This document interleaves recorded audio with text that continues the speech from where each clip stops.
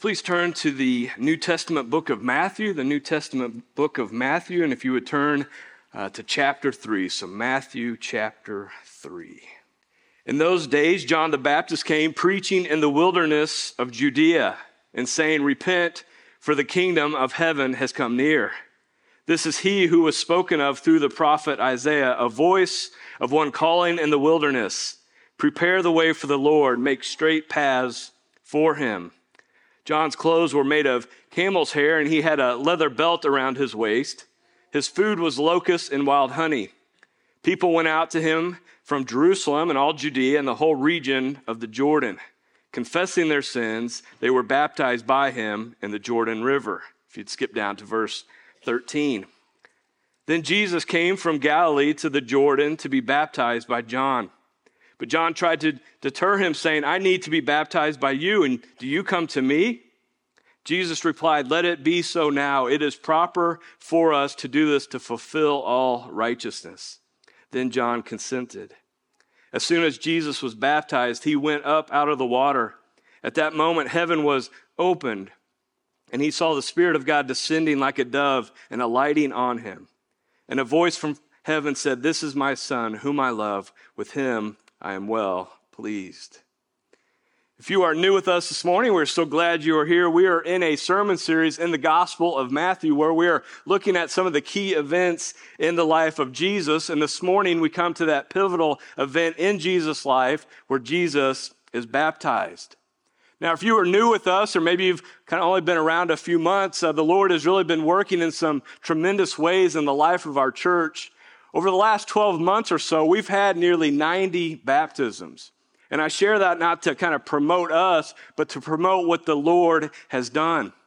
It's been so wonderful to see. We've seen children being baptized all the way up to about an 85-year-old, I think. And so it's just been amazing to see from children to someone in their 80s and everybody in between how the Lord is faithful and bringing people to that moment where they trust in him as their Lord and Savior and take that important step of baptism.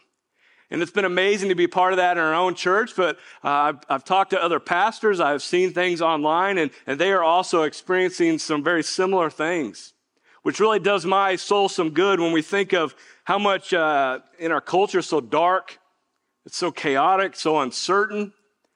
And if you're like me, it can kind of depress you at times, just weigh on you, but yet the Lord is faithful. And it seems that in this very dark time, and it is a dark time, that the Lord's light is shining and he is working and he is drawing people to himself so they repent, believe, and are baptized. Now, one of the great privileges that I get to do is to perform the baptism. And one of the things I love is actually doing the baptism. But what's exciting is kind of what happens before. You know, like with Jacob, for example, he was so excited to be baptized. And so there's nerves and there's excitement. There's some anxiety, but they're ready to go. And so it's a very great privilege for myself to be back there and to experience that. I share with them, I'm nervous too. You think you're nervous? I'm nervous to do this. This is an exciting time. Now, if you're not a Christian, maybe you're not yet a follower of Jesus, you see all this taking place. Maybe you've been checking out our church the last few months. And again, we're glad you're here. And you see this and it seems so exciting. But it's a little odd, right? I mean, we're taking somebody and we're putting them underwater, and then thankfully we bring them back up. Maybe you're wondering if that would happen. And you're saying, this seems so exciting. Everybody's happy. Everybody's clapping. But what is going on? Kind of a weird deal. So that may be one question. Another question may be this. You've been a Christian maybe for a number of months, maybe even a number of years. And you've come to the passage about Jesus' baptism, and you're like, why does Jesus need to be baptized? I mean, baptism is for somebody that is going under that water. It's this picture of their sins being washed away, that they're being made new. Why would Jesus, the perfect one, the one without sin, why would he need to be baptized? And so what kind of those two questions? What is baptism? Why was he baptized? That's what we're going to look at this morning in this great passage. Now, if we're to understand the baptism of Jesus, we do need to understand the larger context of what is taking place here in Matthew chapter 3. And so last week we looked at Matthew chapter 2, and when we get to Matthew chapter 3, what has happened is about 25 to 30 years have passed. So in Matthew chapter 2, Jesus is very young. He's a baby, maybe a toddler. And depending how long they spent in Egypt before they came back to Nazareth, Jesus maybe was up to 5 years old. Again, around 25 to 30 years have passed. Now we know this because in the Gospel of Luke, Luke records that Jesus was around 30 years of age when he began his public ministry. Now, it's also important to note that when Jesus begins his public ministry, it's not that he just kind of shows up and starts teaching and healing people. It's better to understand that there was this time of preparation that started with the ministry of John the Baptist. And this ministry of John the Baptist started about a year prior to when Jesus shows up and begins to do his public ministry.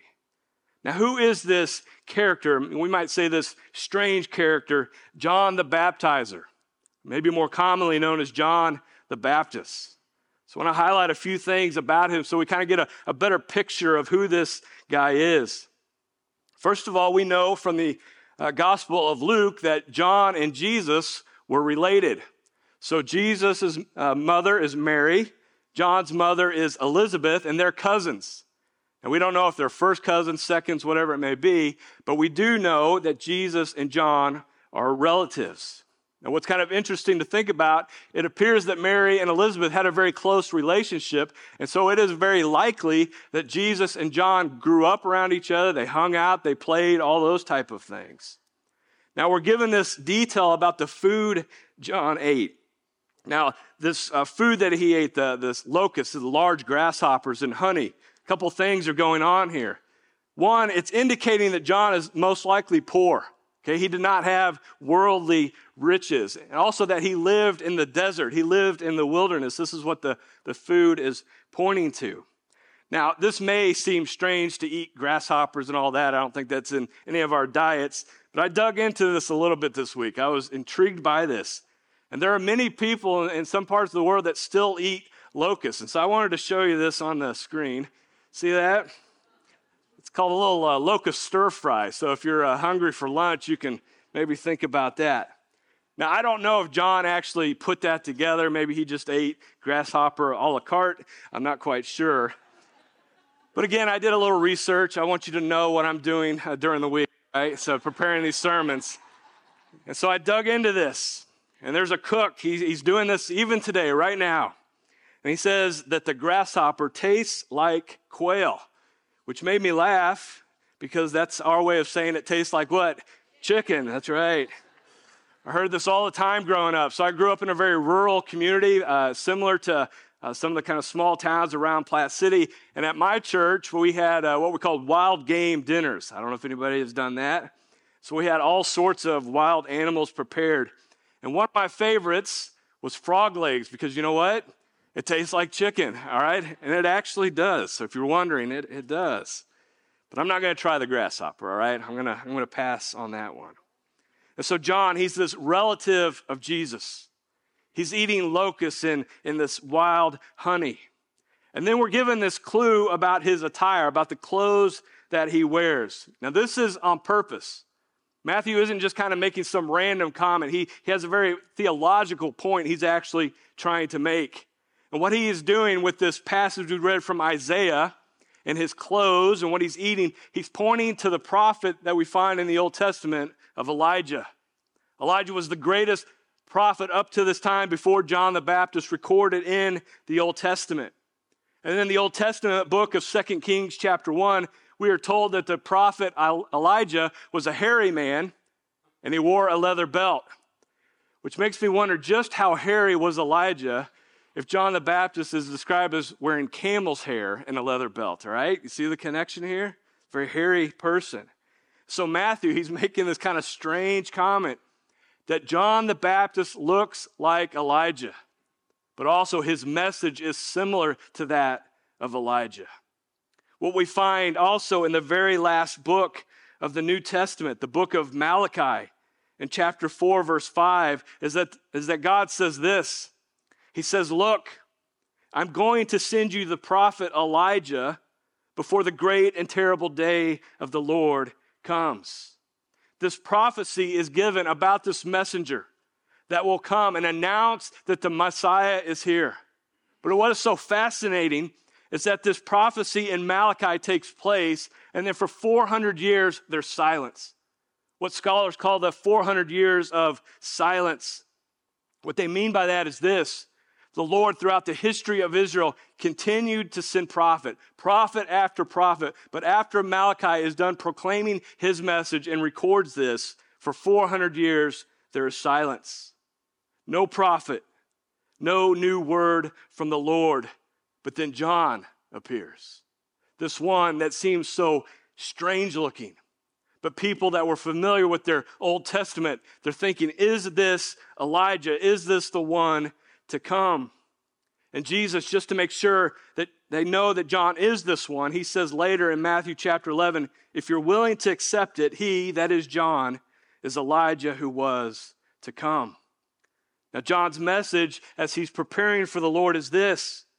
It's a message announcing that the kingdom of God is near, that the Messiah is near, that Christ is coming soon. But his message was also that one of judgment and repentance.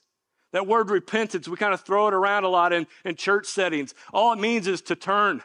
It means you're going this way, away from the Lord, and you turn, you repent, and you go back to him.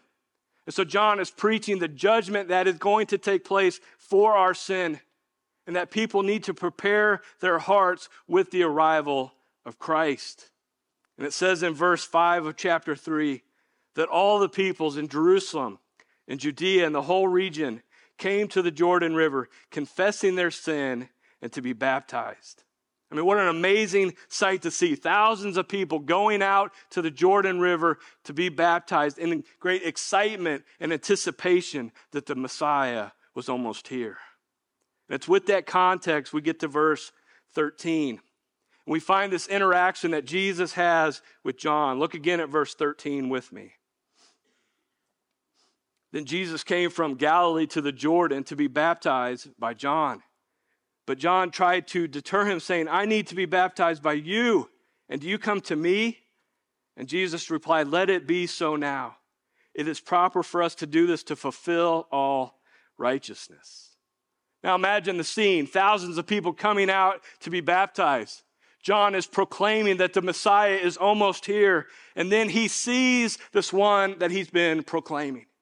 He sees Jesus coming. And there's great excitement as now Jesus, what will he say? What's he going to do? But then that excitement quickly turns to confusion for John. Because here is Jesus, the perfect one, the sinless one. In the Gospel of John, that's a different John than John the Baptist, just to be clear. That was one of Jesus' 12 disciples. But John, this disciple of Jesus, is recording this event. And he says that John the Baptist, when he saw Christ, he proclaimed, behold, the Lamb of God who takes away the sin of the world. Now, when he says that, it is very significant. It is loaded with all sorts of meaning. And when he says that here is the Lamb, he's pointing back to what took place in the Old Testament with the sacrifice of all these lambs. And those lambs that were sacrificed, they had to be without blemish, no defects. Those were the lambs to be offered. And when John declares, behold, here is the Lamb of God, he is saying, here is Jesus, the sinless one, the one with no defect. But again, Jesus goes to him and says, John, I want you to baptize me. And he doesn't get it. He's confused. And maybe you're confused about that. Why would Jesus need to be baptized? Again, baptism is this picture of we're going in the water, our sins are being washed away. So why would Jesus Christ, the perfect one, need to be baptized? Well, one is to set an example for us. That just as Jesus was baptized, so we are to be baptized. But it goes beyond just setting an example. Because what Jesus is doing is identifying with sinners. He is identifying with sinful humanity. Jesus, this one who has no sin. This is amazing to think about, right? No sin. Not one time in his life. But yet in this amazing act of love, Jesus identifies with all of us who are so sinful. And we can try to excuse our sin. We can try to block it out, push it away. But yet each of us is dreadfully sinful. We are sinners, but yet Jesus identifies with us. This is why it says in 2 Corinthians chapter 5, verse 21, this is Paul writing. He says, God made him, that is Jesus, who had no sin, to be sin for us, so that in him we might become the righteousness of God. That verse we often equate with the cross. And that is true, that at the cross, Jesus took our sin. It was placed on him. But this begins identifying with sinners, having sin placed on him at Jesus' baptism. This is why in all four Gospels and in the book of Acts, every one of them includes this monumental event. This is the beginning of Jesus' public ministry. They want it to be clear, this is when it begins, but also that Jesus came to this earth. His mission was to come to this earth, identify with sinners so that he could bring us salvation. And so Jesus is baptized, one, to set an example for us, but even more than that, to fulfill all righteousness, he identifies with us. So John, I don't think he still got it all, because Jesus said, just do it, John. And he does it. He consents and he baptizes Jesus. Now in verses 13 to 15, we have this interaction between Jesus and John, but when we get to verse 16, the focus now shifts to Jesus and this interaction he has with the other members of the Trinity, God the Father and God the Holy Spirit. Look with me at verse 16. As soon as Jesus was baptized, he went up out of the water. At that moment, heaven was opened and he saw the Spirit of God descending like a dove and alighting on him. And a voice from heaven said, "This is my Son, whom I love. With him I am well pleased." Again, what an amazing scene this must have been. And so at Jesus' baptism, all three members of the Trinity, God the Father, God the Son, and God the Holy Spirit are present. And when Jesus goes down into the water and comes back up, we first find that the Holy Spirit descends on him, and Matthew mentions it was like a dove. And why does Matthew record it this way? There's a couple things I want to draw your attention to. One is that the Spirit is anointing Christ for his public ministry. Christ, so we say Jesus Christ, this is not his last name, but a title. And that term Christ means the anointed one. Jesus, we find here at his baptism and all the way to the cross, is that Jesus is totally obedient to the will of the Father. The plan of salvation that God the Father has given to his Son to fulfill, Jesus does this perfectly. But don't miss this. Jesus was able to do this because he was empowered by the Spirit. Jesus was anointed by the Spirit to teach and to heal. And so don't think it's just kind of the solo endeavor that Jesus embarked on. But God the Father laid out his will for the Son. And the Son walked in this because of the empowering of the Holy Spirit. This is what is taking place at Jesus' baptism. But why mention the dove? What's the significance of this dove? I want you to think back to the Old Testament. Where is there water present? Where is there judgment? Where is there a dove? And what may be coming to your mind is the story of Noah and the flood. And what we find with Noah and the flood is that the earth is being judged for sin. People are being judged for sin. And the Lord provides this very large boat, this ark for Noah and his family. And they enter into that ark and they're there for a very long time. But then to check if the waters have begun to recede, Moses takes this dove and he sends it out. And this dove goes all over the place and it comes back and it has nothing, no branch, no grass, nothing in its mouth. And so Noah waits 7 days and he sends it out again and it comes back with a little branch. And the importance of that, the significance of that is that this is now a new beginning for Noah and his family.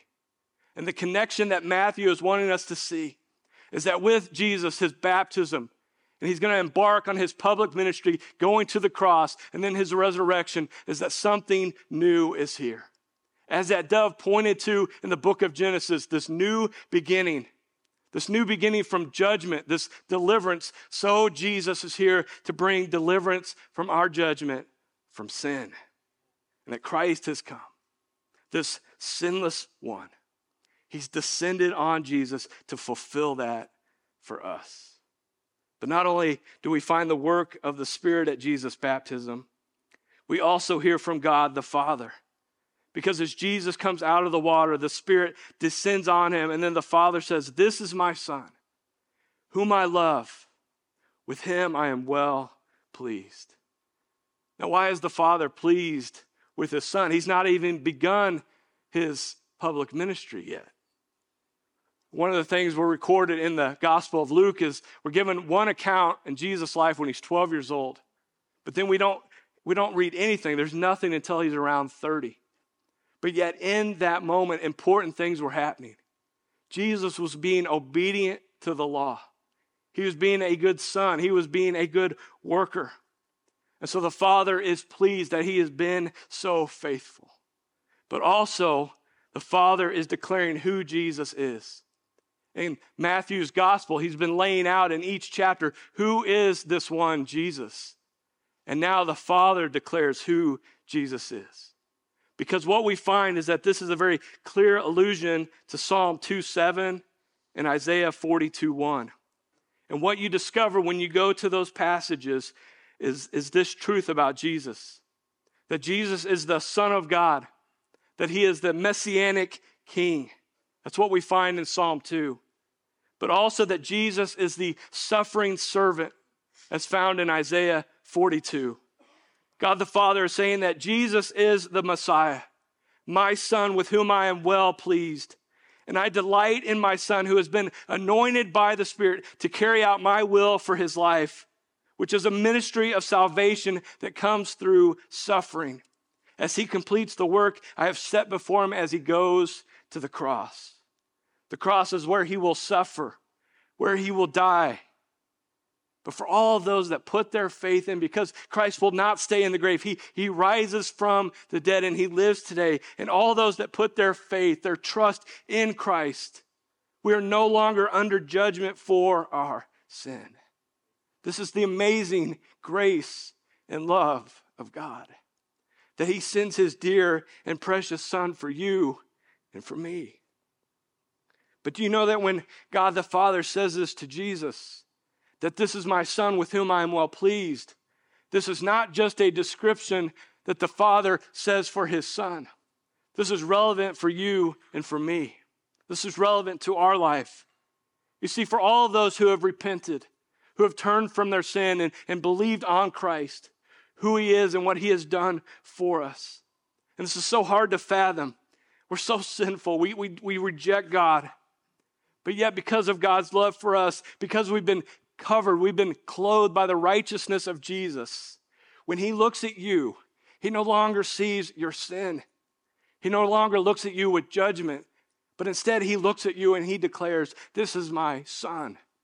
This is my daughter with whom I am well pleased." That's the gospel message that you need to take hold of. Because I think most of us walk around week to week thinking that God is upset with us, that he is angry with us, that we've disappointed him. But again, this is when the gospel has to speak to your everyday life. And in those moments where you think that God is so disappointed in you, you need to go to this passage and say to yourself, when God looks at me, when he looks at you, he says, "This is my son, this is my daughter.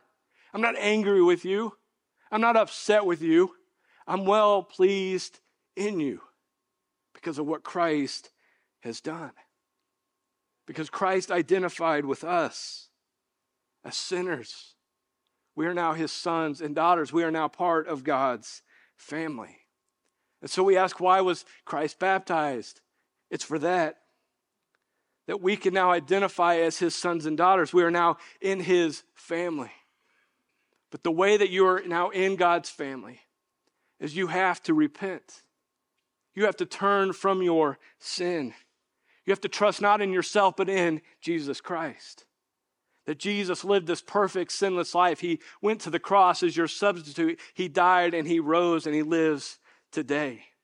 And when you repent, when you believe, you then take that important next step of obedience by being baptized. Because in baptism, you are proclaiming publicly that you identify with Jesus. You are letting all those that witness this know what is taking place in your heart, that you want them to know what has happened. That you've been buried to your old sinful way of life and you've been raised in newness of life. That's why we say that in the baptism.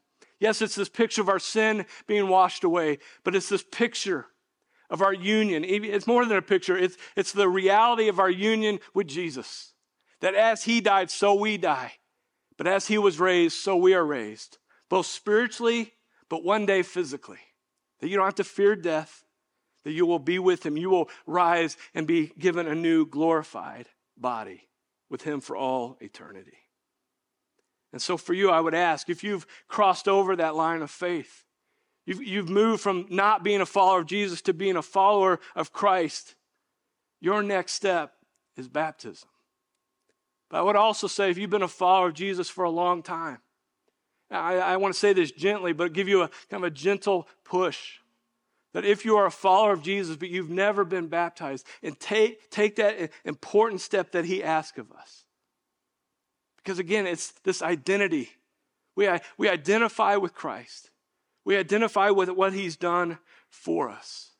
And I promise you, I know there's nerves, I know there's anxiety, but it is amazing the work that the Spirit does as you go through those waters of baptism. So I would ask, just for a moment, if you please, bow your head and close your eyes. I want to give you a time of response, a time of invitation. You know, earlier we had 2 baptisms. I want you to know we are ready if you would like to do that today. We have shirts, we have shorts. We can take care of that today. It'd be a wonderful experience. But if you're not quite ready, I understand that. But I would ask that if the Spirit is working in your heart right now, don't keep resisting him. In my own life, I can remember Sunday after Sunday after Sunday, the Spirit working in my life, that I knew that I needed to trust Christ, that I needed to turn from my sin, follow him, and go through the waters of baptism. But Sunday after Sunday, for I think a year and a half, I kept resisting. Why would I do this? But that may be you this morning. If the Spirit is so working in your heart, don't miss this opportunity. Again, you may want to go through the waters today, but at the very least, talk with myself, talk with our prayer team. You won't regret it. You will experience that reality that you are now in Christ's family. The Spirit will work in your heart. Heavenly Father, Lord, we thank you for this passage of Jesus' baptism. Lord, this event in his life that's recorded in so many places, Lord, help us to see the significance of it. But Lord, help us to see your great love that you have for us. That we that are sinners, that don't desire you, Lord, in your great love, you sent your Son to us to live a perfect life, to die on the cross, so that we can now be your sons and your daughters. Lord, help us to understand that great truth. We praise you, Lord Jesus. We thank you for who you are, for your great love for us. We pray in your name, Lord. Amen.